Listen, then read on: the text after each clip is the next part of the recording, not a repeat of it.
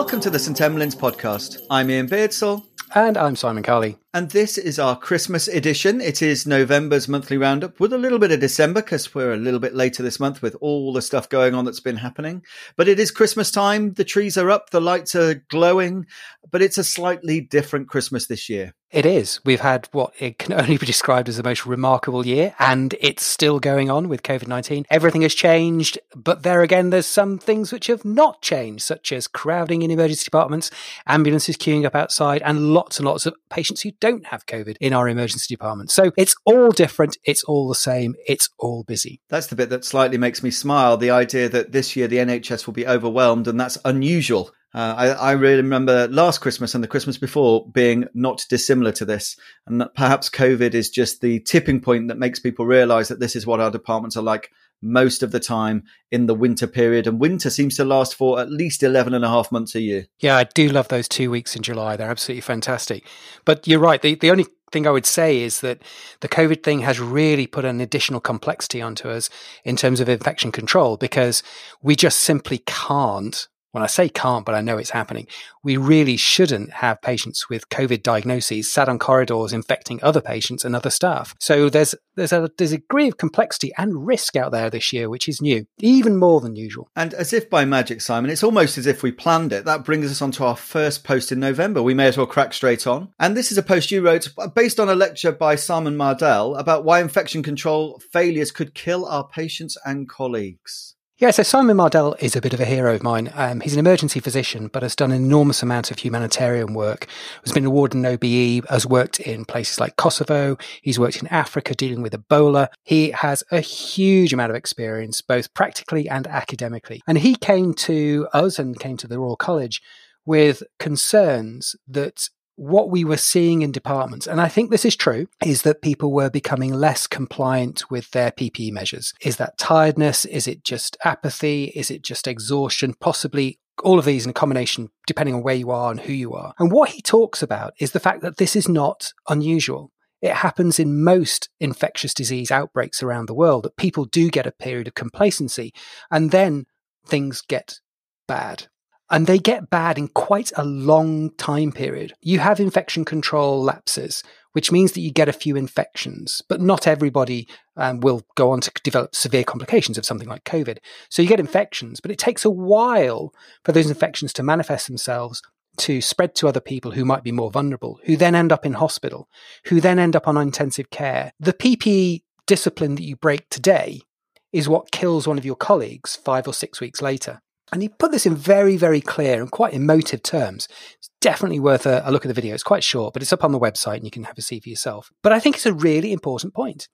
What you do now, we can't necessarily see exactly the manifestation of our lapse protocols now. We won't know, and it'll be difficult to get the link between what happens in 6 weeks' time and the present day. And that means it's really important that we've got to be vigilant. We've got to buddy up with people. We've got to make sure people use their PPE. We've got to avoid things like crowding, which is a catalyst for the spread of infectious diseases. I think there is some complacency, and we're all tired, aren't we? But this is a really important reminder, and I'm as complicit in this as others, in that I have at times just not been as good as I should be. And it's a really valuable reminder. And as seniors, we need to role model this. If we're not wearing gowns and everything else we need to, even for our level 2 PPE, when we're seeing patients in the normal part of the department, then what must our junior doctors think, and what must other staff in the department think? So seniors have to lead the way. And of course, this is the one bit we have control over. We don't have control over families at Thanksgiving in the US or families at Christmas in the UK or around the world, but we can do our little bit. So it is worth watching that video. It may well change your practice. And it's definitely something we need to think about, because if I remember rightly, Christmas is tricky in emergency departments, but January and February is often worse. And this may be where things really kick off. I think you're right. I think a lot of us are quite worried about January. Stay safe, folks. Next up, you just mentioned that the Coda Zero episodes are now open access, which is great to see. All those that have been coming out from what was SMAC, they're now able to be viewed and listened to. So that's worth mentioning. Simon, you've been involved with a couple of those, haven't you? Yeah, and they're really good, actually. They're getting really what I think are pretty good speakers together to talk about the four major themes of CODA, which, of course, you remember are CODA Earth, CODA Cure, CODA Educate, and CODA Ethics. And I was involved in the CODA Educate one, where we talked about different ways that education is taking place across a whole range of different communities, not just medical ones or nursing or clinical ones, but also in terms of education of the general populace. So they're free, they're available, they're pretty high quality stuff, and they're a precursor to what will happen with CODA in 2021. Can't tell you exactly what that's going to be, but I know it's going to be rather exciting. So I do think that I'm really looking forward to getting back to conferences where I can go and meet, share, learn, educate, and develop. And gosh, it would have been great if we'd have managed to get together face-to-face this year. Do you think we will just go back to normal, or will this change education forever? Will there be less of an appetite to get on an aeroplane? Will we even be able to justify that? Or will we just have to be sitting at home in front of our computers? How do we balance up that we've coped without it and don't necessarily need it anymore? Or do we need it? I think there'll be a blended approach in the future. I think there will always be the opportunity and the benefit to meeting face to face, to have those personal discussions and to brainstorm and get ideas and cross-pollinate, all of those kind of buzzwords that we sort of chuck around about conferences. And of course, when we talk about learning things which are practical skills, you can't do those remotely. On the other hand, the opportunity to learn in a remote fashion is really good. It's much more inclusive of people who may struggle to go to conferences due to financial pressures, family commitments, caring commitments, all of those kind of things. So there's massive advantages. The other question I always have, and I could go down a rabbit hole on this one, is we know from some of the stats that I've seen that we've increased the number of people who participate in online conferences, but we don't know whether they're learning. We don't know whether it's just on in the background and they're just making a cup of tea. Mind you, we don't know whether people are learning in the lecture theatre in a face-to-face conference either, but just making something more available doesn't necessarily mean that more people learn or that more people change or that more people are inspired. We just don't know that yet. I suspect it's a bit of a mix, bit of a blend. Going forward, I envisage in some of the conferences I'm planning, there'll be a face-to-face component, and people who want to go to that, great, they can go there. And they can also do things like workshops where you need to be there in person. But there'll also be an online component for people who can't travel to keep it inclusive. It's a fascinating idea, isn't it, about what do we learn when we go to a conference? What do we learn in a teaching session? How do we learn as adults? And I've become quite a devotee of the Key Lime podcast, which I would recommend personally. They go into the literature of a lot of these things. And there is more to it than just put on a conference, have some fancy slides and hope people get something out of it. And I think people are becoming more choosy about where they go and what they need. The employers who are paying for this stuff are also getting more demanding about seeing results. It's not enough now just to put in a study leave form and a 2-line reflection to say you had a jolly time. That's fair enough. Those of us who run conferences or organize education need to make it as effective as we can. And those who take that education need to get things out of it. It's got to be high quality. It's got to be high impact. Conferences these days, there's so much choice and competition that they've got to be right up there to survive. I think people also have to appreciate that if you put on a good online conference, there are costs involved. There has been a bit of an idea that if you're running a big conference, we should just deliver it for free. And that's possible in some places where you've got sponsorship or people have paid subscriptions to their national society or whatever. But actually putting on a conference, I've put on a few big online conferences now, there's a hell of a lot of work in the background, almost as much as putting on a real one. Not quite, but in terms of stress levels, actually just as much. It was always the discussion about what is FOMED, wasn't it? It was free open access medical education, but free to whom? And it really was free to the consumer. And I know you, Simon, very generously bear many of the costs St Emlyn's have, and other people need sponsorship to keep their podcasts running or their blog sites. But this all does cost money. And even if it's not financial, it costs time. And it's about giving that up. And the energy required is extreme and should not be underestimated. And so, folks, if you are attending an online conference, please remember that there's people in the background working really hard to make it as good as they possibly can. We must move on, but the last person I must mention here is Mike Cadogan, out there in Perth, who's done so much to support St Emlyn's over the years and so many other podcasts. He's the epitome of somebody who is selfless, altruistic, doing an incredible amount of work in the background to make this sort of thing happen. So thanks, Mike. Absolutely. Let's move on to the next post. And this is a clinical journal club post about a subject, my pediatric practice. as we diverge more adults and peds, I have to work even harder to keep up to date with my pediatric practice. And that's why I'm so grateful that we have people like Natalie May on the team. And this was about petechiae in kids, something that probably scares us all, because how do we spot that 1, 2 in maybe a year or even a career where it's going to make a real difference? Interestingly, one of Natalie's previous posts on petechiae and purpura in children is one of the most widely read posts on our whole site. So it's clearly something which chimes across the board with nurses, doctors, paramedics, all of us. You see this kid who's got in front of you and they've either got petechiae or purpura on them. Is that serious? And specifically, most commonly, is this somebody who's got an invasive meningococcal disease? Because that's the big one that none of us want to miss. We all know a horror story of somebody, or have heard of a horror story of somebody who missed the rash and the child went on to have an adverse outcome or even die.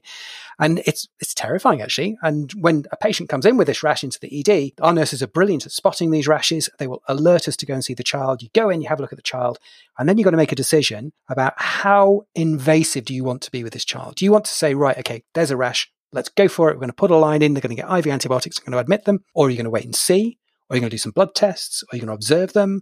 Are you going to do what? And it's really complex. You don't want to just go sticking needles into every child and putting loads of antibiotics in them. But similarly, you really don't want to miss this disease. You're right. In the petechiae post that we've had from Natalie in the past is our second most viewed, over 140,000 views. So this is clearly something that people want to know about and they're really bothered about and want to learn about. And the post is excellent, leads you through, talks about some different guidelines. Obviously, we're always talking about sensitivity and specificity, and we'll be talking about that even more as we go through this month. But more and more, an understanding of those diagnostic characteristics is really important. I remember sitting in stats lectures at med school thinking, really, why? And yet it becomes an absolute core of my business now. They are, but there's some really interesting statistics in this paper. So this is a collaboration with the Peruki group, the Pediatric Emergency Research in the UK and Ireland group, done some amazing work over the last few years. And essentially what they did is they went out to a number of emergency departments, 37 of them in fact, and looked at kids presenting with a rash, suggestive of meningococcal disease perhaps, and a fever. They followed them through and they used a variety of different algorithms to find out which was the best in terms of sensitivity and the best in terms of specificity. First really interesting fact in this one, the one that I've taken away, is that of those 1,513 patients who were screened, of which 1,329 were eligible, a total of 19, as in 1% of them had meningococcal disease, but just under half of them were given IV antibiotics. So that tells you a little bit how we're handling the risk at the moment and how difficult it is. And in terms of the different guidelines, they looked at NICE guidelines, they looked at some London guidelines, Nottingham guidelines. They found that the guidelines all were really sensitive. So they picked up everybody because basically it was like, do you have a rash and a fever? It could be meningococcal disease. Give them some antibiotics. Specificity was quite low. The London one was probably the best with a specificity of about 0.36, which is down there in D-dimer sort of world. For those of you who don't like D-dimers, it's not a particularly specific algorithm. Bottom lines from Natalie, a couple of things to take away as well. Purpura are really bad. There's a big difference between petechiae and purpura. Purpura, bad news. Other things to think about, follow your local guidelines or national guidelines if you can. If you don't have those, have a look at the London one. It's on the site. It's pretty good. Things like the NICE guidelines are pretty blunt, actually. So maybe they should be refined. Fortunately and reassuringly, meningococcal disease is really rare. Simon, just let's do a quick reminder, because we're going to talk about it again in a moment with relation to the everyone's favourite 2020-2019 virus, sensitivity and specificity. So you very quickly, it's become part of your vocabulary, so you know exactly what you mean. When you say the sensitivity is good for this guideline and the specificity is poor, nail it down again. What do you actually mean by that? So the sensitivity means that if you go through all these algorithms and it says treat as meningococcal sepsis, then you capture everybody who's potentially got meningococcal sepsis in that. Maybe there's 100 people that you test, 1% of them got meningococcal disease. Your sensitive test will pick up all of those 1%. It'll pick up loads of others as well, perhaps, but you haven't missed anything. On the converse of that, if you have a sensitive test and you get a negative result, it means you probably don't have the disease. Is that correct? That is absolutely correct. That's the snout, isn't it? So sensitive, a test which is so sensitive, it rules out the diagnosis. The problem with the specificity is that what happens when you've actually got a positive test. So it comes back as positive, how likely it is that this patient actually does have the disease in question. And a low specificity means that actually a lot of those patients quite frankly don't have it. We'll come back and talk about that again in a moment, I'm sure. And we talk about it a lot at St Emlyn's, and maybe we are just nerds. Although I've decided being a nerd is cool, as I've decided to tell my sons as well that nerds are cool. And talking of nerds, on to Dan Horner, not a link at all. Talking about the Turn. I won't say Turn Network, but of course that's one of those things where I'm repeating the last letter. It's the Trainee Emergency Research Network, which Dan, as the college professor or one of them, is very much involved in. And this post was not actually written by Dan, although it was put on the site by him, but written by the Turn Fellow currently, who is Rob Hurst. And this is really just encouraging everyone to try and get involved in research where possible. Are you still managing to get trainees involved in research up in Manchester, Simon? You really are a leader for this, I think. Well, Rick Body is obviously our big research lead here, so all kudos to him. But yes, we are getting trainees through. We've got people like Thomas Shanahan at the moment who's working with us. We've got Charlie Reynard, Anissa Jafar. I could go on. Some fantastic trainees up here in the Northwest. Everything got put on hold for COVID, but now we're rebooting those studies and getting things going again. But we desperately do want, or Turn definitely do want, trainees to get involved in research more. And this opportunity on the website detailed is for them to prioritise what we're going to be looking at over the next few years. I mean, Turn's done amazing work so far around subarachnoid hemorrhage, around the TIRED study. They need your voice. So you can go onto the website, you can follow the links to the Delphi, and then we can get your ideas and prioritise what the important research is. Builds on the work from the James Lind partnership that we featured on the blog a few years ago, led by Jason Smith down there in Plymouth. How is it, Simon, that we can manage in our specialty, which is very clinically led, and when managers want activity from us, they want us to see patients, that tension between service and learning. How do we keep getting trainees and consultants who are able to do research, which isn't just in their own free time because they fancy it and they're good eggs? It needs to be part of job plans, doesn't it? I'd love to be able to have some breathing space to think a bit harder. Where does that come from? You're the CPD lead for the college, which is all great for education, but we need to do the research as well, don't we? Yeah, I'd quite like some PAs for research too, because I don't actually have any. We need to encourage those people who have the curious mind to get involved in research and planning. I don't think you need to be a full-time academic to do these things. There are ways that you can contribute, and the ongoing COVID trials at the moment are a brilliant example of that. There's no reason why anybody who's listening to this podcast who's working in the emergency department as a doctor can't do their good clinical practice and get onto a delegation log to recruit into trials like recovery. So there's lots and lots of opportunities out there. But I've always felt, and we've talked about this before, that research, academic, medicine, critical appraisal are core skills to any good emergency physician. I appreciate there's difficulties with time and all that kind of stuff, but yeah, we must encourage the next generation, and we've got some incredible people out there. And that leads us into our last quartet of papers and posts that will take us through to the end of this 6-week cycle. And these are all about coronavirus and different aspects of it. Let's take them in turn. And one is about therapy, a journal club about convalescent plasma in COVID-19 patients. Simon, I guess the end of this question, let's go to the final bit, is if you had COVID, would you want convalescent plasma? What does this tell us about this BMJ paper? BMJ paper done in India, 39 hospitals, looking at 464 adult patients who were randomized to either convalescent plasma or not. Basically, they found no benefit. Now, there's a couple of reasons why that might be. The idea of convalescent plasma is, makes a lot of sense. Somebody's got a viral illness, you give them the convalescent plasma with antibodies in it, antibodies damage the virus, patient gets better. I get that. The problem is, number one, in this study, lots of the convalescent plasma didn't really have high levels of antibodies, unlike in the recovery trial in the UK and some other trials around the world where they're testing the amount of antibody in the convalescent plasma to make sure that it's at high level. Maybe in this study, they just didn't get enough antibodies. The second reason is more fundamental, I think, and it's what we've said a lot, is that you don't die of COVID-19 viremia. You don't die of the initial virus infection. You die of the immune response, the host-mediated immune response that comes 10 days later-ish. Convalescent plasma isn't going to make naff all difference to the immune response issue at 10 days. It might make a difference to the initial viremia, but if you've already been triggered to develop your immune response later, I don't see how this is going to work, because it's effectively acting as an antiviral. And we've already seen the antivirals, azithromycin, hydroxychloroquine, lopinavir, ritonavir as well, of course. Convalescent plasma now, they have not shown a benefit. I'd like to see a better trial than this, and there is one coming because we've randomized patients to convalescent plasma in the recovery trial. So I'll wait to see that to be absolutely sure. But at the moment, open label wise, I don't think it's probably going to show a benefit, sadly. That all does make scientific sense to even to me. It's just nice to believe that we're going to be able to find treatments, isn't it? And Recovery are still recruiting. And I think I heard that they're looking for men who've had COVID-19 to actually step forward and offer to donate plasma.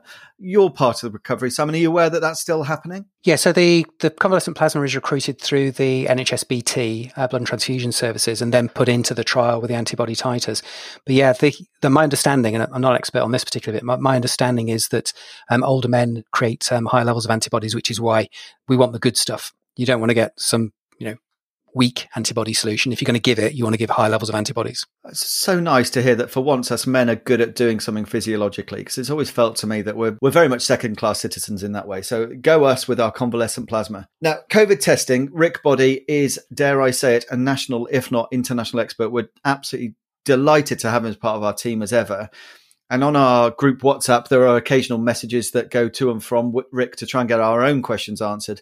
But here he's tried to put together a post to talk us through exactly how it works. And this was accompanied by a podcast, which is really worth a listen. Yeah, most of the information here is on the podcast. We've just put some brief notes up there with regard to the different types of tests out there. But if you're wondering what the difference between a PCR test is, a LAMP test, a DNA nudge test, or a lateral flow test, one of which I took this morning, which was the lateral flow test, then all of the information is in here, together with the information on the UK platform trial, which is the COVID-19 platform trials under the Condor envelope, and specifically the Falcon study, which is the ED one.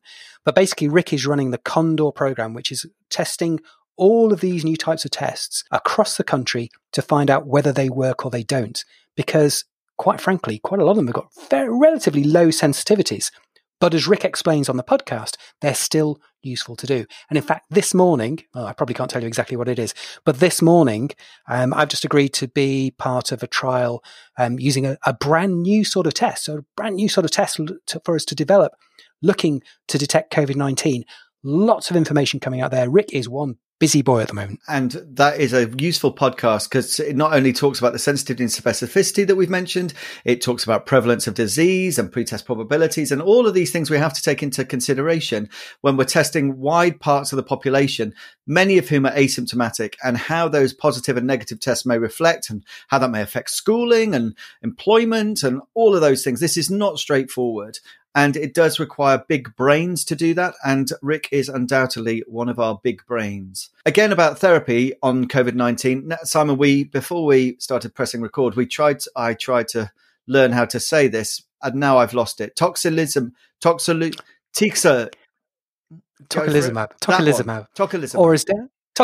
Or as Dan put us, who's really proud of his title for this blog post, actually, is Tocilizumab. Get Clever. it? Clever. Yeah, he's a very clever boy, you see. Clever. So this is Dan Horner talking about another drug which is being put into recovery. This one, the reason why we're talking about this now, because recovery hasn't submitted, is that a couple of weeks ago now, I can't remember exactly what it was now, but I think it was NHS, one of the big NHS bodies came out and said that we should be using tocilizumab in severe cases based on data from the REMAP-CAP trial, which is a study of ICU patients. Lots of people, including ourselves, had a look at that and went, I'm not quite sure, mate. I think that's actually a little bit early for us to be sure, because it was just a suggestion. It wasn't absolutely proven fact. I'll tell you a little bit about what tocilizumab is, despite the fact it's difficult to say. If you work in rheumatology, you know what it is. It's an IL-6 antagonist. And we all know what IL-6 is. Let's not go there. Do you think if we move on from this bit?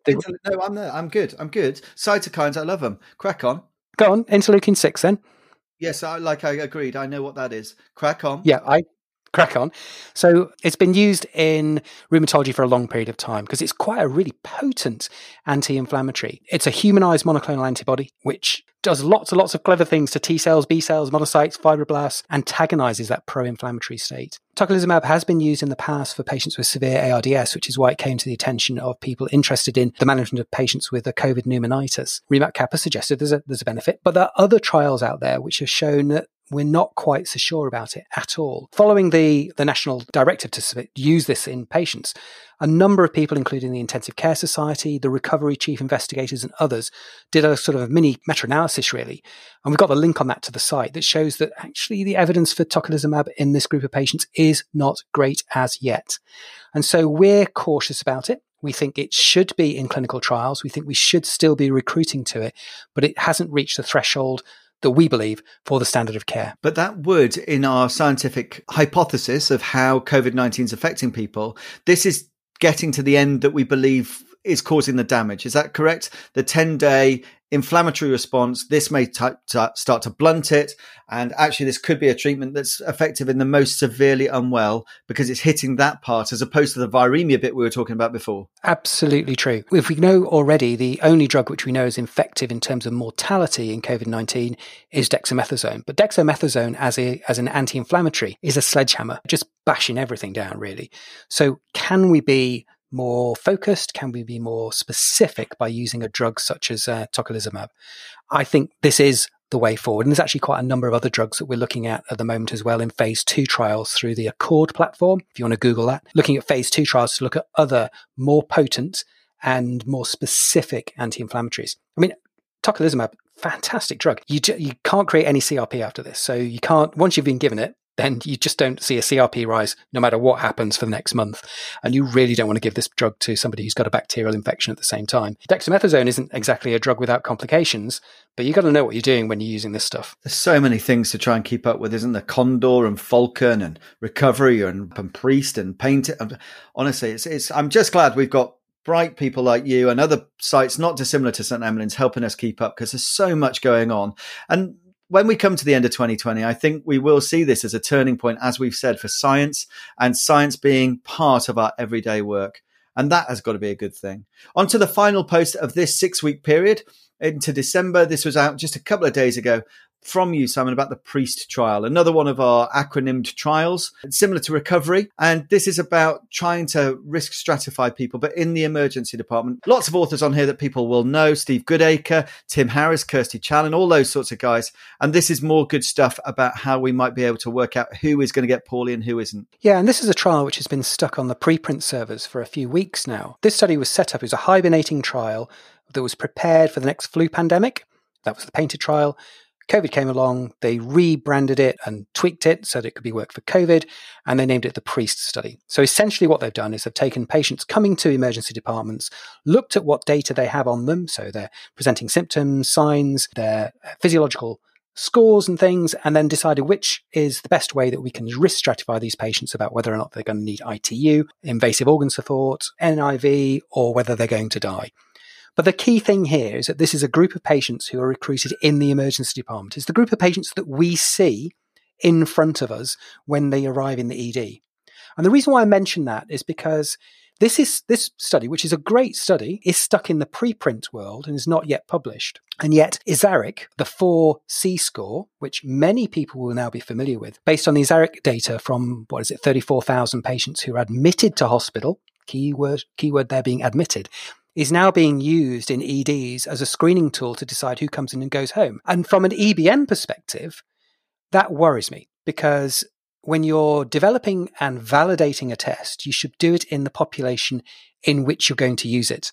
And clearly there's a difference between patients who are in hospital and patients who are in the emergency department who you might want to discharge. Now, there'll clearly be crossover. There'll clearly be lots of common data between those two cohorts. But actually, the Priest study is looking at tools which don't require things like blood tests. They don't require things like investigations, or they don't require a chest x-ray. So they're very much an ED-based tool. So yeah, ISARIC 4C looks great. Lots and lots of positives out there. It's a fantastic piece of work. But what I really want to see is whether or not things like ISARIC 4C works in ED patients. Because they've not done that in Priest-study yet. I'm not sure if they can do. I've written to the authors to ask them if they can. Not had a response as yet. Of the ones they did test, the News 2 was probably the best. Reasonably sensitive, but pretty poor specificity, sadly. So yeah, good sensitivity with these scores, but not great specificity. And that, Simon, brings us to the end probably of our 2020 podcasts and many of the blog posts that have gone before. It's been a heck of a year, and we will not probably speak to you all again, I would doubt, until 2021, which I think is possibly the optimistic year of my life. Everyone has wanted to think that 2021 will be different. Do you think things are going to change? Do you think COVID's going away? Do you think life will get back to normal? I don't think life will ever be quite the same again. I think there's a few things, and I'm not going to get political on the podcast, but just towards the end of this year, things are starting to look up. We've got vaccines coming. There's a few things changing around the world which might actually be heading for the better. And I can see light at the end of the tunnel. I'm feeling I'm knackered. I'm tired. I'm fed up with COVID. But I do actually think we've got something to look forward to. There's always something to look forward to, I hope. And things will get better. They will be better in the end. And from St Emlyn's, we hope you have a happy Christmas, whatever version that will take this year, whether that's a distanced Christmas with friends and family on screens or whether that's in your house. Please do heed the advice of your local jurisdiction if you're in the UK or abroad, and pay attention to that and think about what we've talked about with us, still keeping on top of this thing. There will be more Christmases, and next year I am hoping that we will all go completely crazy and have a jolly fun time. It's always great to speak to you on the St Emlyn's podcast. If you did like it and you enjoy it, then please hit those buttons on the subscribe and the liking things that seem to be so important to podcasters, although we still are not sure why, but it would be a lovely Christmas gift to us just to feel the love from you all and keep us going into 2021. Thanks for joining us. We've had more people than ever listen to the podcast this year. We've had many more people read the blog this year. St Emlyn's is on a high. It's thanks to the feedback that we get. It's thanks to the enthusiasm of the team. So thanks everybody for listening. Thanks everybody for reducing. And yeah, we look forward to a fantastic 2021. There will be much more to come from us. And as ever, we're very grateful to you all. Here's to a happy Christmas and a restful, peaceful New Year. Whatever 2021 will throw at us, I'm sure we'll be ready. Take care, everyone, and thanks for listening.